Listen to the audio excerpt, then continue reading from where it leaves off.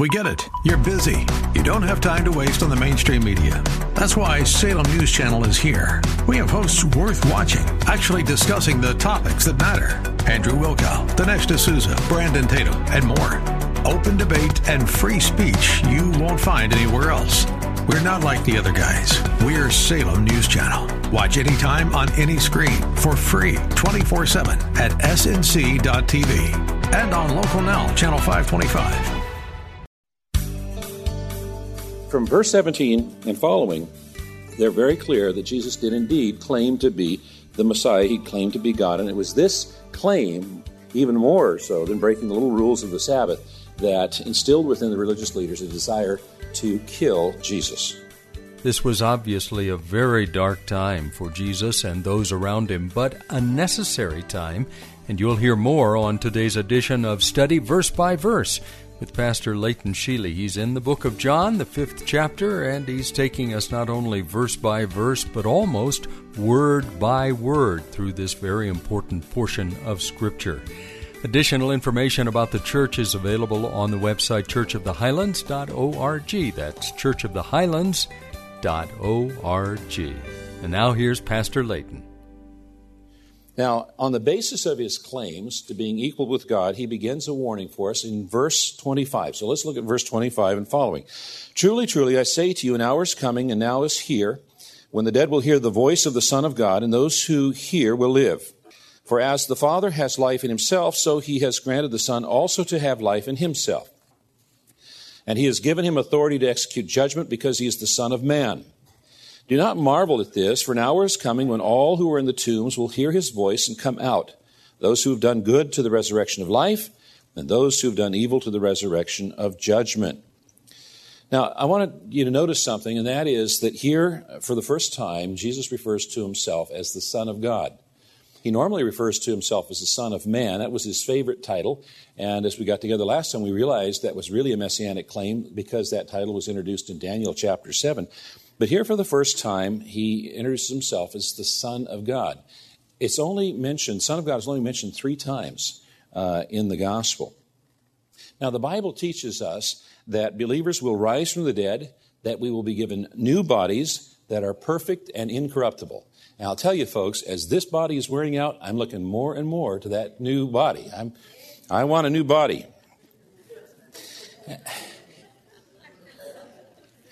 And furthermore, that new body that we're going to have, it's not going to have any traces of the old sinful nature, that rebellious nature that we all have to contend with. Even the Apostle Paul wrote about his contention with the nature in his members in Romans chapter 7. But the new body, we're not going to have that nature, and we're not going to be wrestling with it. Doing what is pleasing to God is no longer going to be a struggle. Aren't you looking forward to that? Praise the Lord. Now, the Bible also teaches that unbelievers will rise again from the dead. Unfortunately, they're not going to experience spiritual restoration.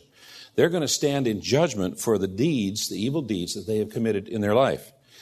Now, while works are not the basis of our salvation, we're saved by grace alone, through faith alone, in Jesus Christ alone. Works are not the basis of salvation. Works are the basis of divine judgment. Scriptures tell us that people are going to be judged for their deeds. Now, we, as believers, would also be judged for our deeds, except that what God has done when we put our faith in Jesus Christ as our Lord and Savior is taken the debt of our sin, the wages of our sin, and if you were an accountant, you'd say He has transferred our debt to Jesus Christ.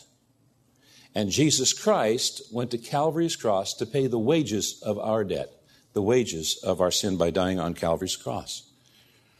Now, Revelation describes a terrible judgment that awaits Satan, his demons, and humans that miss their opportunity to have their names written in the Lamb's Book of Life. And Jesus Christ is the perfect judgment, a perfect judge for Judgment Day. You know, I suspect there are going to be people who stand on Judgment Day and they're going to say, okay, I got a strategy to get out of this. What I will do is I will stand before God and I will say, God, you know, you really have no idea of what it's like to be human. You don't understand how difficult it is to deal with the temptations and the weaknesses and all of those kinds of things. You just have no idea, God. And how surprised are they going to be when Jesus Christ is their judge, and Jesus Christ is going to say, I have every idea because I've been there. I got the t-shirt. Jesus Christ is going to be our judge.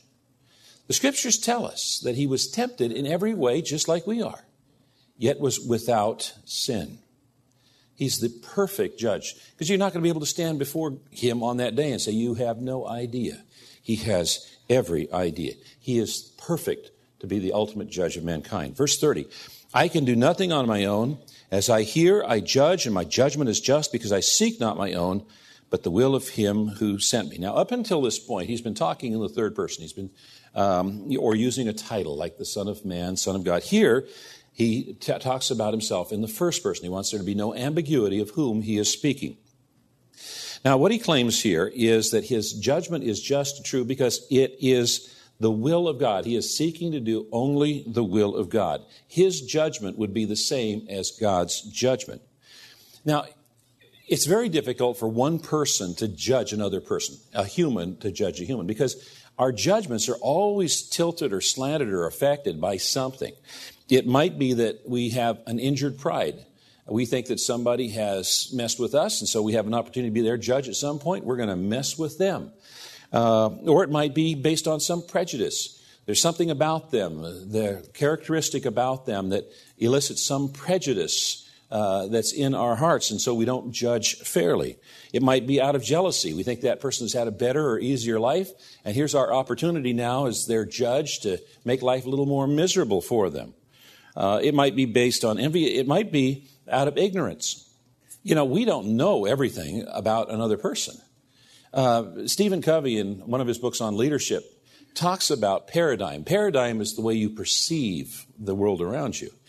And he gave an example of this. He said that there was a subway car. I don't know which city it was in, but there was a subway car, and a man and his children got in the subway car. And the man was sitting there on the chair, and he was not paying attention to his kids. It seemed like his mind was someplace else. His kids were all over the car. They were pulling on people's belongings, their coats, and they were just filling the car with all kinds of tension. The people were getting upset, and finally one of the people there said, "Are these your kids? Would you do something about them? Because they're really making the rest of us miserable." And the man looked up from the chair and he said, "Oh, I'm so sorry. Yes, they're my children. I'm their father. We just came from the hospital. Their mother just passed away." All of a sudden, those people had new information they didn't have a moment before that entirely changed their paradigm, their understanding of what was taking place. No wonder the guy was not paying attention. He was trying to figure out what to do, and loss of his and the kids. I mean, they were instantly adopted by everybody in the train. There were people in their suits sitting on the floor playing with the kids and talking with the kids and things like that. That piece of information changed their paradigm, changed their understanding. We have a tendency as people to make judgments based on totally inadequate information. But God knows everything. And so because he knows everything, he can make a perfectly just decision. He is the perfect judge. He's holy. His same standards apply to everyone. He's loving. He knows everything. He is the perfect judge. Verse 31, if I alone bear witness about myself, my testimony is not true. Now, some people say, well, it's Jesus here confessing he doesn't tell the truth. Is his testimony questionable? No, that's not what Jesus is saying in this verse. What Jesus is doing is he's setting the foundation for the dialogue that's going to follow. He's being approached by rabbis, by religious leaders. They are questioning his authority to do what he's doing. And so he's basically setting the rules of jurisprudence, the rules down, and he's saying that a decision cannot be based on the evidence of one person. There's a universal principle of jurisprudence that the evidence of one person cannot be taken as proof. There must be at least two witnesses. Deuteronomy 17 says, on the evidence of two witnesses or of three witnesses, he that is to die shall be put to death. A person shall not be put to death on the evidence of one witness. 2 chapters later, a single witness shall not prevail against a man for any crime or for any wrong in connection with any offense that he has committed. Only on the evidence of 2 witnesses or of 3 witnesses shall a charge be sustained. When Paul was getting ready to come to Corinth to do some confrontation there, he confirmed that what he was going to do was based on 2 or 3 witnesses. That's in 2 Corinthians 13. And Jesus told us in Matthew chapter 18, when we're dealing with a discipline issue, that we should take another person. We should take another person to be a witness when we're dealing with a brother who we believe is in wrong. And then it was the practice of the early church in 1 Timothy chapter 5 that no charge against any elder or leader of the church would be entertained unless it was supported by 2 or 3 witnesses. 1 Timothy 5:19. Now, this was not limited to Jewish custom and Christian custom. It was also a universal custom as well. For instance, Demosthenes, a great Greek orator, laid down the principle of justice. He said, "The laws do not allow a man to give evidence on his own behalf." Even the Greeks knew that someone who was giving evidence on their own behalf was going to be slanted in one way or another. And so what Jesus does here is he sets the ground rules. I'm going to follow the rules that you guys have, and I'm going to present multiple witnesses to support my claims. And one of those witnesses was John the Baptist. Verse 32, "There is another who bears witness about me, and I know that the testimony that he bears about me is true. You sent to John, and he has borne witness to the truth. Not that the testimony that I receive is from man, but I say these things so that you may be saved. He was a burning and shining lamp, and you were willing to rejoice for a while in his light." So John the Baptist's testimony supported Jesus' claims as being the Messiah. And John the Baptist was generally regarded as being a prophet of God. In fact, the first one in 4 centuries. And as such, his testimony carried considerable weight. He was very popular among the people. That's obvious. But he alienated some because he was in their face, very sternly calling for personal repentance. He denounced the nation's hypocrisy, and he had this offensive practice of baptizing Jewish people. Now, Jewish people thought they didn't need to be baptized because they were Jewish, they were automatically saved. Being baptized was for Gentiles. But what John the Baptist did is he baptized everybody, because he realized that everybody needed to be baptized in repentance to prepare for the coming of the Messiah. People who knew of John's ministry oftentimes missed the point of John's ministry, which was to point to Jesus as the coming Messiah. Sounds a lot like what you and I should be about, doesn't it? You're listening to Study Verse by Verse, a daily feature here on this station with Pastor Leighton Sheely from Church of the Highlands in San Bruno.